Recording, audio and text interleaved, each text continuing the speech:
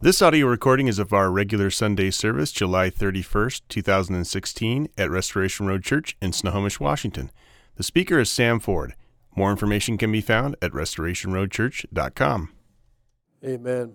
If you have your Bibles, if you'd open up to Genesis chapter 20, that's where we're going to spend our morning. We're going straight through Genesis. Excuse me, we've been in there for some time, and we will be in there for some time. And this week we're in Genesis 20. Thank you for being here. The sun is waiting for us to get home, so you're not missing anything yet.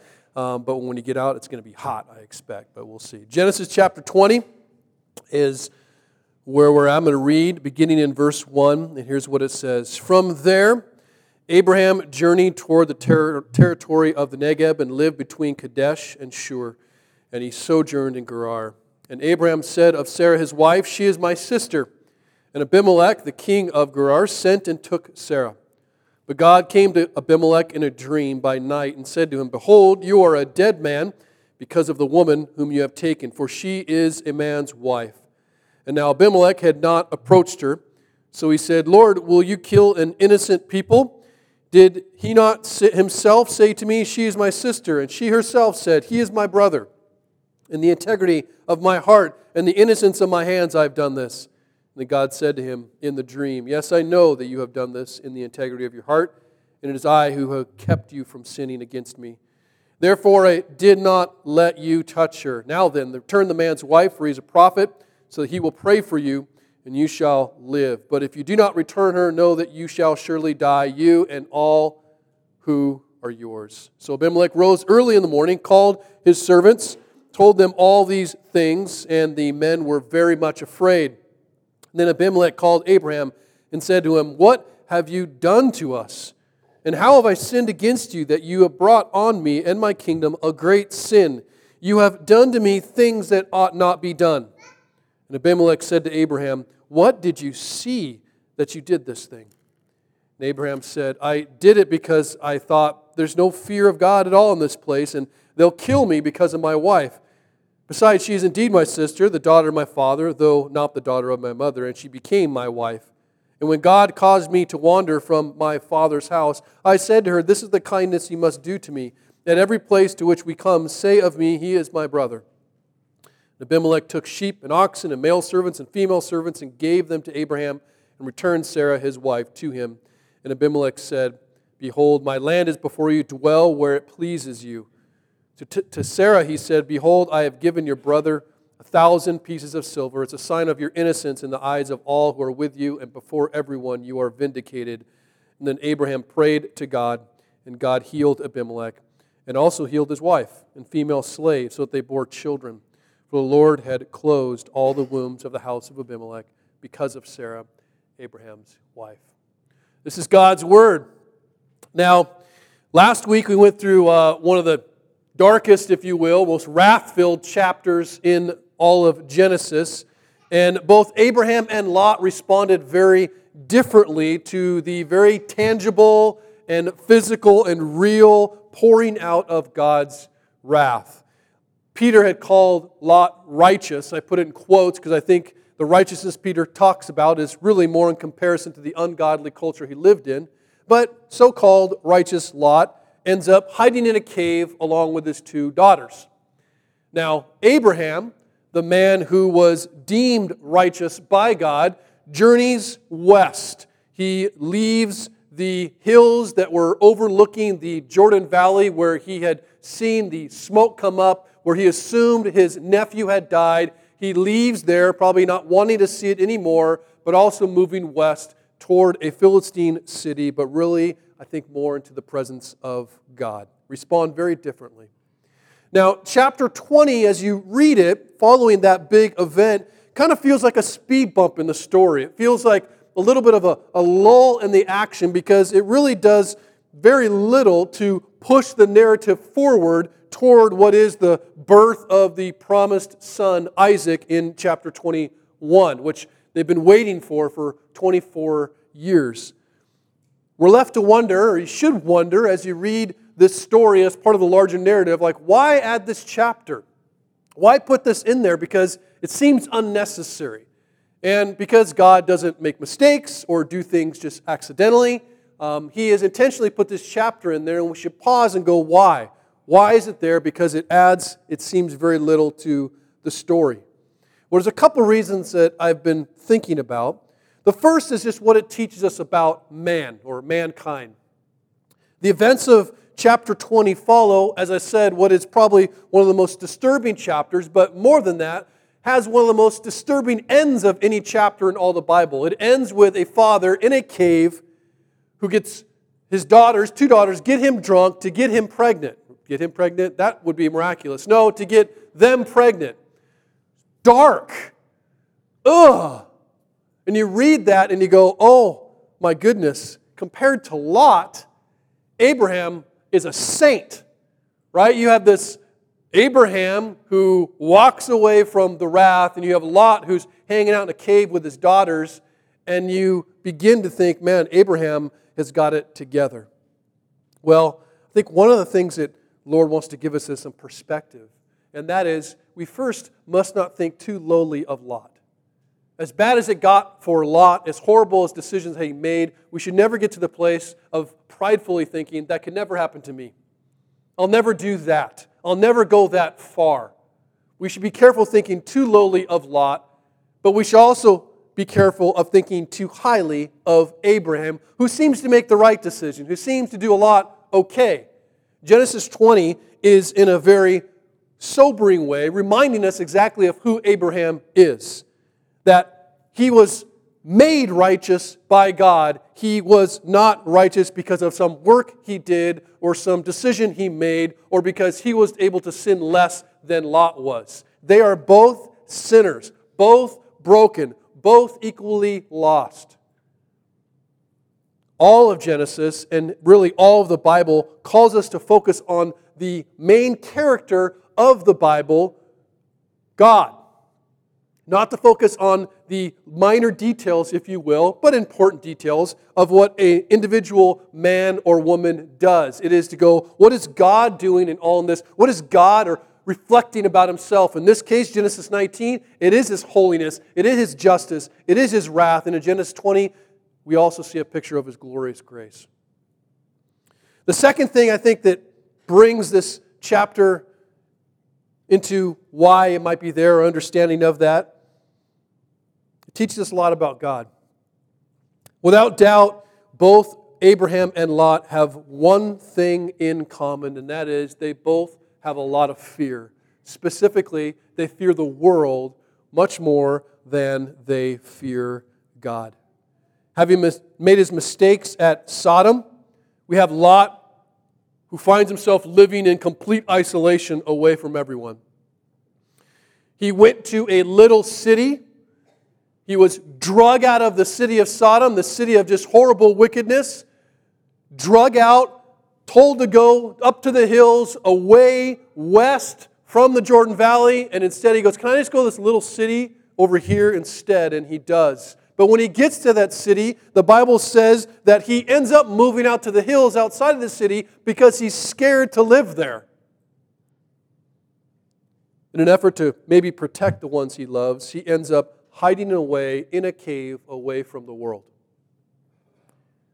And then you have Abraham, who, on the other hand, decides to live in the world, remain in the world, particularly at this Philistine city, but he does so in fear of the city around him and what they could do to him or his family. And ironically, sin finds them both. The guy hiding out in the cave, trying to hide away and protect himself from the world, sin finds him. And Abraham, the guy who is deciding to live in the world and to try and follow God, sin finds him. They're both sinful and they're both fearful. But the issue at hand is not what we fear most. That's not what this is really about. It is about the fact that who we fear most. And who we fear most, you will find, is directly related to who or what we love most.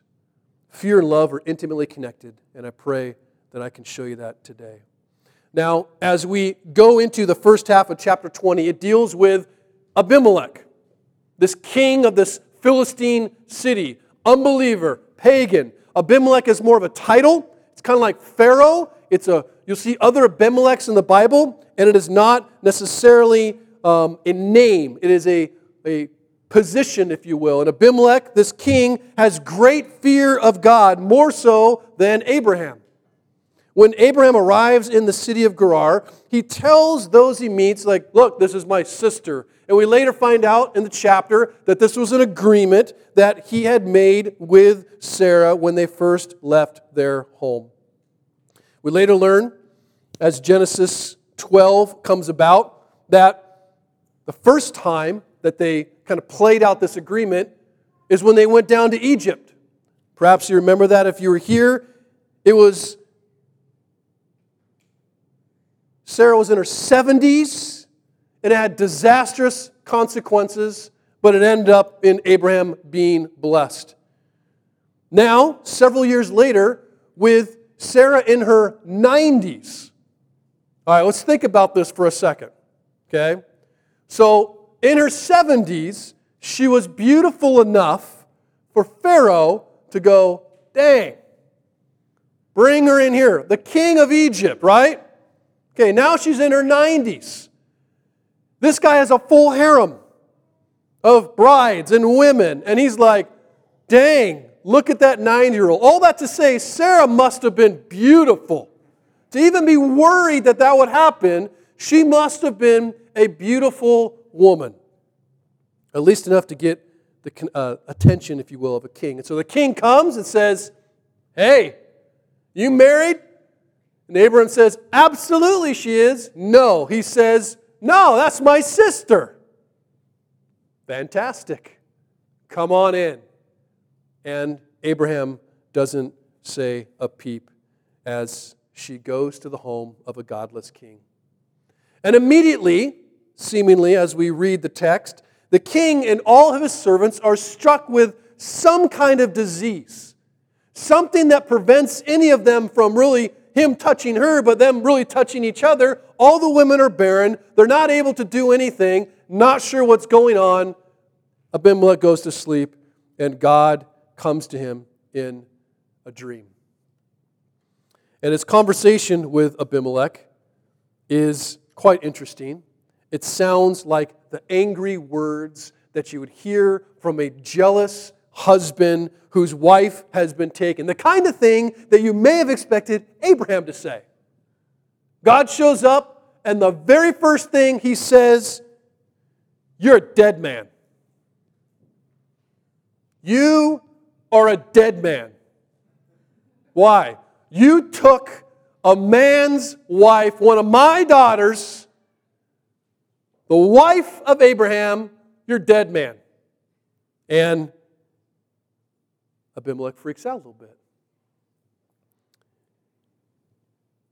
He says, I'm innocent in this conversation in his dream. I'm innocent.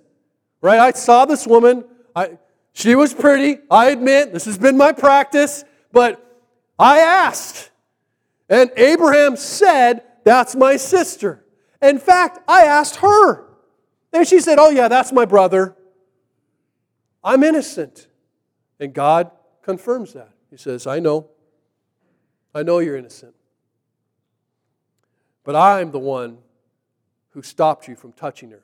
Right? He's like, I didn't touch her. Don't think too highly of yourself, Abimelech. You would have if I hadn't stopped you. I stopped you. I put this disease. I've plagued you. I've plagued all of your household. And then he instructs him. He instructs Abimelech to say, look, you are to take Sarah back. You are to give her back to her husband. And you are to ask him, because he is my prophet, to pray for you so that your entire household will be healed. And he says, if you don't do this, in his dream, you can imagine him sweating, full nightmare here. He's scared to death. This is not just, some fluffy God like on a cloud. This is like scary. He's scared. He's like, if you don't do this, I'm going to kill you and everyone else.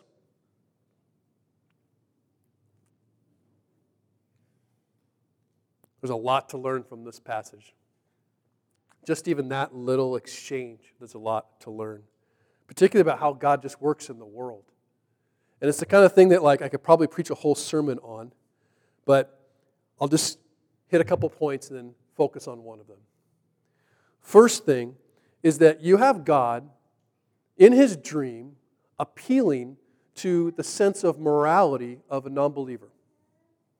As if there's this underlying sense of morality that everyone has. He doesn't appeal to the law, although certainly there might be laws governing this, but the question is, why do those even laws exist? There is a level of rightness and wrongness that is built into the heart of men that they just know, and He doesn't say anything like, adultery's wrong, you know that, it's illegal. He just says, you have done something that's wrong, you have sinned against me, and you know it. There's a sense of morality that we can appeal to in everyone, believer or not, that they know where the line is, whether they want to acknowledge it or not. Secondly, though, you see that God stops an unbelieving man, but regardless, a man from sinning by bringing physical pain into his life. He does something physically to this man to stop him from doing something spiritually. And it at least causes us to start to wonder, when does God do? Does God? I guess God does that. I have had a back whacked out for about a month now. It's incredibly debilitating. I can't stand it. However, reading this passage, I began to go, okay, so what? Is it possible that God is using this to prevent me from doing something that I would like to do, that I shouldn't do? The reality is God does much in our life, brings pain into our life, even suffering into our life to protect us from things that we would have done without it. Crazy. Makes us look at things very differently. But I think the most important thing, at least for our time today, is that God motivates unbelieving Abimelech, this pagan, through fear. And we have to wonder, how does the fear of God govern our own decision-making? How often does the fear of God and who He is dictate what we do or cause us to think? It's this last point that I want to focus on most, because Abimelech is incredibly fearful. He wakes up from his dream. I'm sure everyone's had nightmares where you experience something terrifying, something scary, something that seems so real, and then you wake up and you're like, okay, that's not real. That's not what Abimelech does. Abimelech gets up early and he immediately goes and he tells everyone in his house, let me tell you what has happened. Let me tell you what God, who spoke to me in my dream, said. Let me tell you what this guy Abraham did. And let me tell you what's going to happen if we don't fix it. And his entire household is scared, it says. They are afraid. Then he begins to take steps to obey what God says. And he obeys better than I would argue many believers do. And he does so because he simply believes and trusts what God said. He believes in this case that if he does not obey what God said, he will be killed along with those that he loves. And so he takes that seriously. He actually fears that God will kill him. But then, the last thing he does before giving Sarah back to Abraham, he calls in Abraham for a private meeting. And unbelieving Abimelech admonishes a believing Abraham. And I've said this before, when you get to a place where unbelievers are calling you to be more biblical than you are, you perhaps are in a bad place. Ask them 3 simple questions. Number 1, what have you done? What have you done? Number 2, how have I sinned against you that you would do this to me?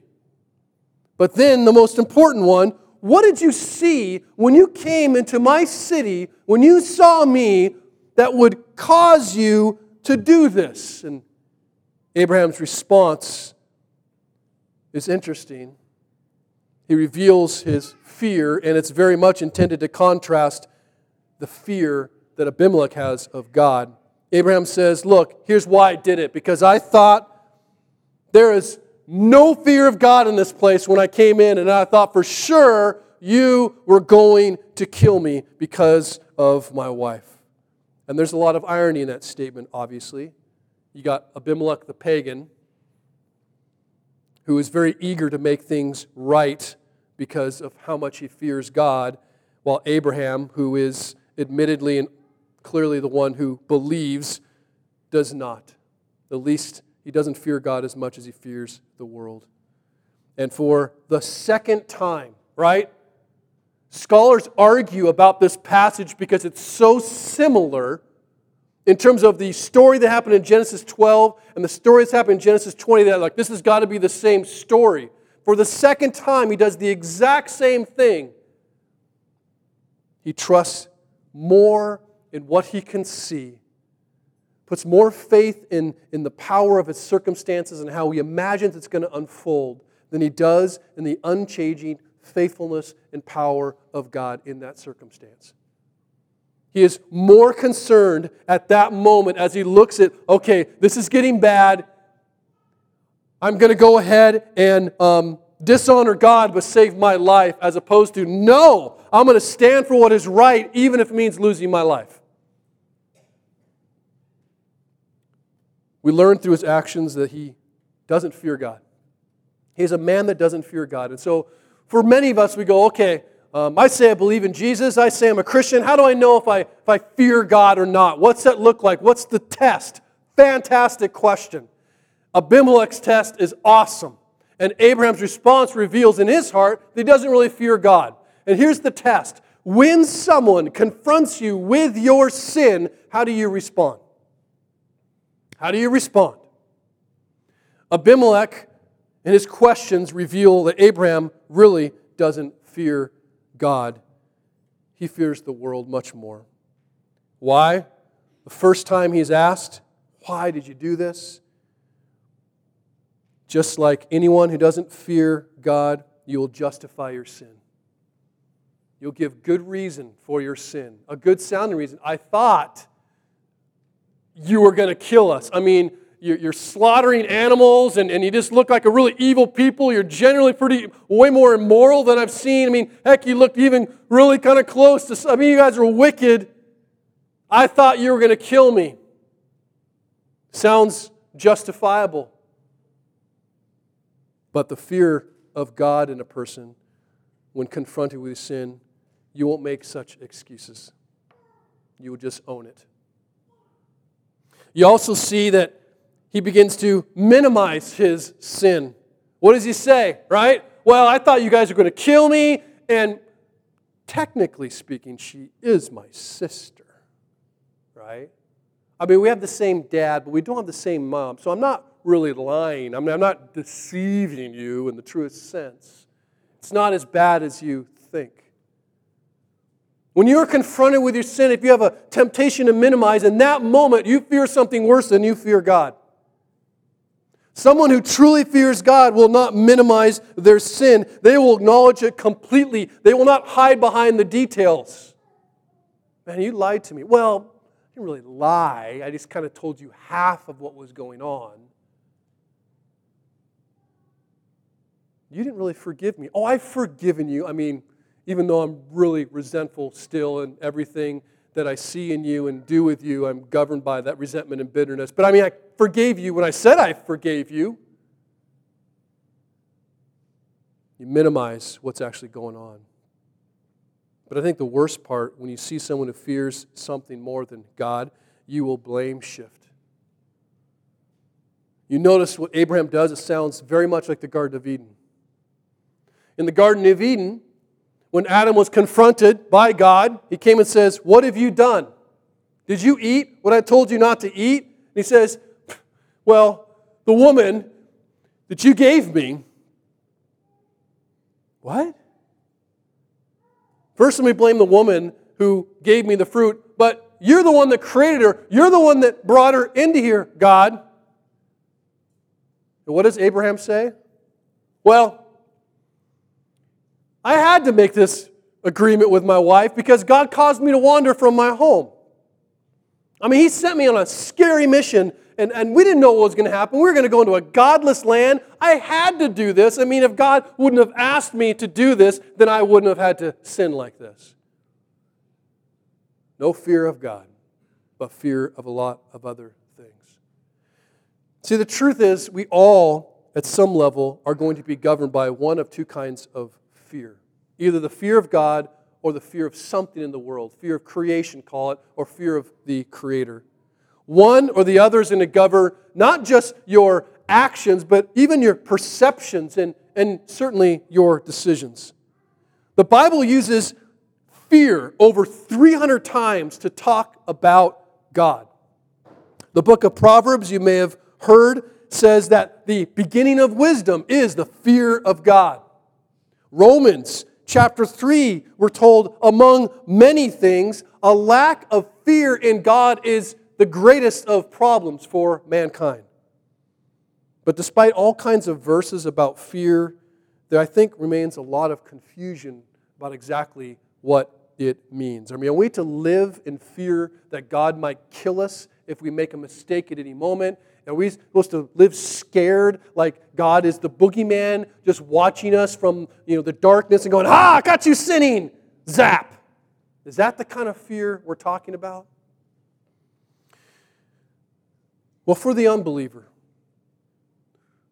for the one who does not acknowledge God as good or great, who refuses to submit to His authority, who will not thank God for all that He has done in your life, for the unbeliever who does not give Jesus Christ a thought beyond being a good teacher or some humble, sad victim of a corrupt government.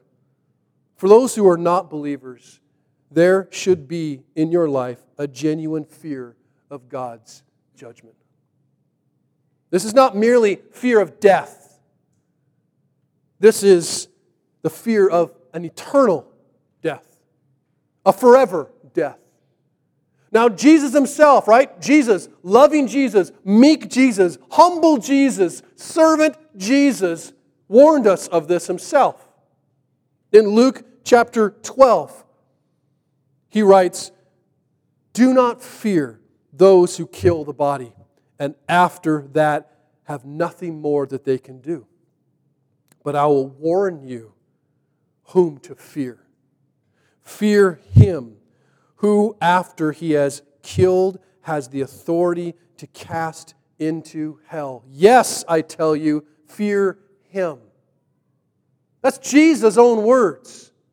Jesus warns those He's teaching, and He's teaching both irreligious people who want nothing to do with the one true God and religious people who think they're following Him. He's telling and warning in this way because our natural inclination is to fear something else more than God. And essentially, for those who do not fear God, you certainly fear something. Usually you fear losing whatever you love most. And if what is most precious to you is threatened, or is something you can have taken away, something you can lose, you should fear losing it. Whether it's health, or wealth, or relationships, or power, or respect, did you realize that all of that can be taken away, given enough time, given the right kind of circumstances? So many evil things in the world to threaten whatever it is you love most in the world. But for those who do not believe, I want you to know there's something more frightening than the totality of all the evil in the world we live in. And there's a lot. As the writer of Hebrews said in chapter 10, verse 31, it is a frightening thing to fall into the hands of the living God. The judgment of God is to be feared. And like unbelieving Abimelech, it has the power to move us to do whatever He says will protect us from His judgment. Now, for the believer, what do I mean by that? for those who trust that when you stand before God on the day of judgment, that the only reason you have the right to be there is because what Jesus has done for you. For those who trust that Jesus died on the cross for your sins and that He gave you the obedience that you could never muster given all the time in the world to try and create perfection. For those who trust Jesus for their life, the fear of God is something totally different than what Abimelech's experiencing. Jesus transforms the fear of God for the believer. I think it's best said by one of his best friends, John, in his first epistle, chapter 4. Listen carefully. It says, "Whoever confesses that Jesus is the Son of God, God abides in him and he in God." So we have come to know and to believe the love that God has for us. God is love. And whoever abides in love abides in God, and God abides in him. By this, love is perfected with us, so that we may have confidence when? For the day of judgment. Because as He is, so also are we in this world. There is no fear in love. Why? Because perfect love casts out fear. For fear has to do with punishment, and whoever fears has not been perfected in love. The cross removed all fears for those who believed. We fear God still, but not in the same way. In Christ, we have no fear of condemnation, no fear of punishment, no fear of future judgment, because our sin has been overcome by God's love on the cross. Our judgment has come. Jesus meant something when He said, "It is finished." But while the cross removes the fear of God's wrath, it doesn't remove our fear of God, our reverence for God, our respect for God, our recognition of who God is. On the contrary, it restores it. See, in Christ, the fear of God compels us to live fearlessly in the world. Well, why? Because we realize that there is nothing in this world, not height, nor depth, nor angels and principalities, nor things present, nor things to come. Nothing can separate us from the love of God, and nothing can take away what we have received from God. The only reason we fear the world is because we fear it's threatening to take away what we love most. But if what we love most cannot be taken away, we live without fear. Nothing we receive from the world could ever compare with what we already have. But it's more than that. In Christ, the fear of God compels us to live in awe of God. Our fearfulness that we genuinely experience in the world, in various circumstances, loss of different kinds, pain of different kinds, even the fear of death, that's overcome by the reality that our God entered into our greatest fears, literally. The Son of God took on human flesh and experienced genuine fear, faced the fears that we could imagine were worst, and He did that for us. We're awed by a God who would not just stay distant, but would actually enter in, not withhold Himself. And as the Bible says, if God would not withhold His own Son, why would we ever fear that He would withhold any good thing from us? And we sit in awe of a God who would do that. A God who would love that way. A God who would face pain for us. Whatever the world might have to offer is rubbish in comparison to that. But again, more than that, the fear of God in Christ compels us to live lives that are pleasing to God. And I know for many of us, like, oh, what do you mean pleasing to God? Stay with me. With the fear of punishment removed, with the fear of failure removed, we can strive to please God without fearing failure and believing that we have promises of joy, even if it means physical loss here, tangible loss here. Living for God, regardless of circumstance, becomes more important than just simply living. We risk more for God. We sacrifice more for God. We deny ourselves more for God so that He is honored and pleased, and we find, we believe, our joy. But the fear of God also, and lastly, compels us to live with an eternal perspective. It means we live believing that whatever good works we might accomplish here, they're not just temporary. Whatever relationships that we build and invest in here, they're actually eternal. That suffering is not meaningless. That death is not actually the end. We begin to view everything we have, every relationship we have, every opportunity we get, every decision we make, they have eternal implications for us. That what we do here matters somewhere else in the most glorious of ways. See, the cross of Christ completely changes our relationship with God for those who believe. He who was a judge became a father to us. And in Christ, we are His children. Children who have tremendous respect for such an amazing, perfect, radically loving Father. And we desire to please Him. In some sense, we do have a real anxiety, if you call it that, or fear of offending the one we love, of dishonoring our Father, not because we're afraid He's going to punish us or that we're going to screw up enough for Him to kick us out of the family, but rather we're just simply afraid of displeasing the one who is the source of our love and who has given us all things.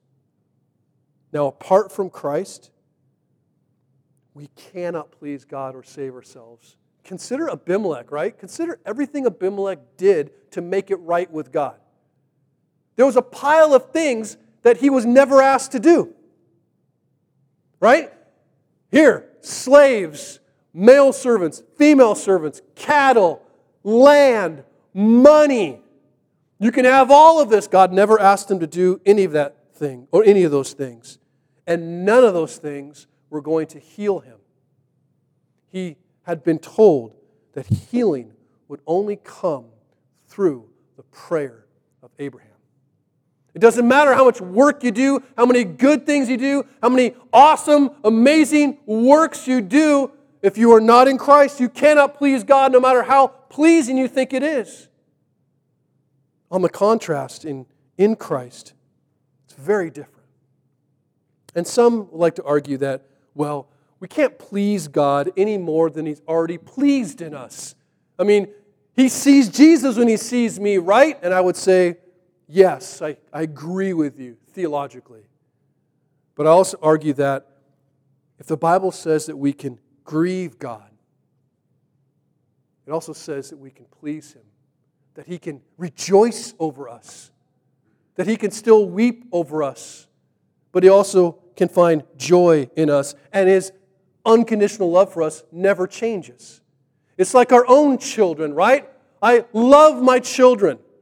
Nothing is going to change that, though there are without doubt times when they disappoint, when they grieve my heart, when they rebel. But my love for them doesn't change, even if it makes me sad, even if it hurts.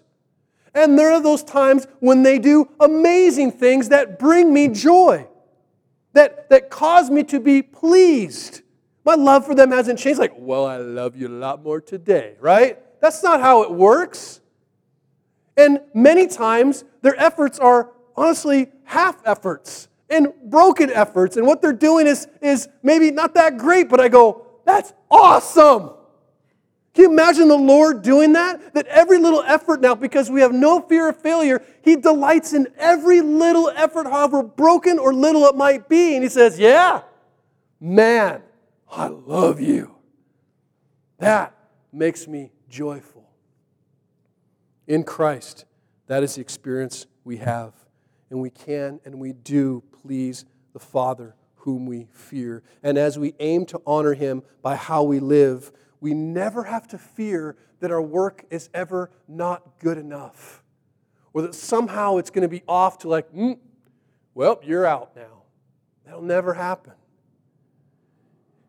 And as we close it out, I want to finally consider Abraham, who I said before, not only sins, but makes the exact same mistake he made before. Maybe that sounds like you. I don't know how many times that you've instructed your children, don't do this, and then they do it. Don't do this, and they do it. I told you not to do that 1,000 times. What's wrong with you, right? God never does that to Abraham. He does the exact same thing. He screws up the exact same way. It's not like kind of close. That's why scholars I think this is the same story. Repeats the same mistake and has the same disastrous consequences. And yet, God never condemns Abraham. In fact, even though Abraham will come up in the New Testament, in Romans, and in Galatians, and in Hebrews, this event will never come up.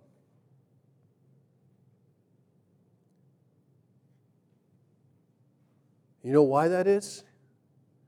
Because in this story, we're not to see what Abraham or Abimelech does. We're to see what God does and who He is. In reality, God uses a sinner like Abraham to minister to a sinner like Abimelech. And can you imagine what Abimelech felt? He comes to Abraham. He's like, all right, here's some female servants, here's some male servants, here's some cattle and some sheep, and here's some money, and here's some land, all this for lying to me. Thanks for lying to me. Here's a bunch of gifts for you. Now could you pray for me? I mean, what do you think Abimelech felt at that moment, right? Here, you lied to me, jerk. Yeah, call it disease. And now pray. How much confidence does Abimelech have in Abraham? You're asking me, this liar, to pray? All right, whatever. I have enough fear in you to believe that it could be that crazy. But consider for a moment Abraham. What did Abraham feel in that moment? Yeah, you're supposed to pray for me. What? He wasn't asked to do that before in the first go around. He just got blessings, right? And he walked out with a bunch of money from Egypt. Yeah, you're supposed to pray for me. I lied to you. I'm supposed to pray for you? Does God know about this? Yeah, I'm pretty sure He knows about it. He said, you're supposed to pray and that will heal me, so you better pray. Wow. Do you think maybe Abraham for a moment felt, who am I? God didn't come and spank him. God didn't come and condemn him. God used him. And I believe that God actually put, if you will, the fear of Himself in Abimelech so that Abraham would see enough love for him to have the fear of God restored in his heart. What fear. What love. Reminds me of Romans 2:9. It says it is the kindness of God that leads one to repentance. And it's my firm conviction that in that moment Abraham said, oh, who am I to pray for you? What fear, what love. See, what we fear most is directly related to what we love. And if we love something you can lose, man, you'll do anything, even sin, to stop from losing it. But if you know the love of God, something that cannot be lost even when you screw up, you'll never fear. Fearing God begins with accepting His love. And that's a daily thing. It begins with accepting His love despite what you know you've done, despite what you've not done, or despite what you know about yourself that no one else does. And the fear of God will continue in your life insofar as you continue to surrender to Him, despite what you see, think, or feel about yourself or experience in the world. So we don't need to hide away in a cave away from the world. And we certainly don't need to be in the world scared of what's going to happen. We need to live in the world in fear of God, knowing that He knows it all and He still loves us. Let's pray.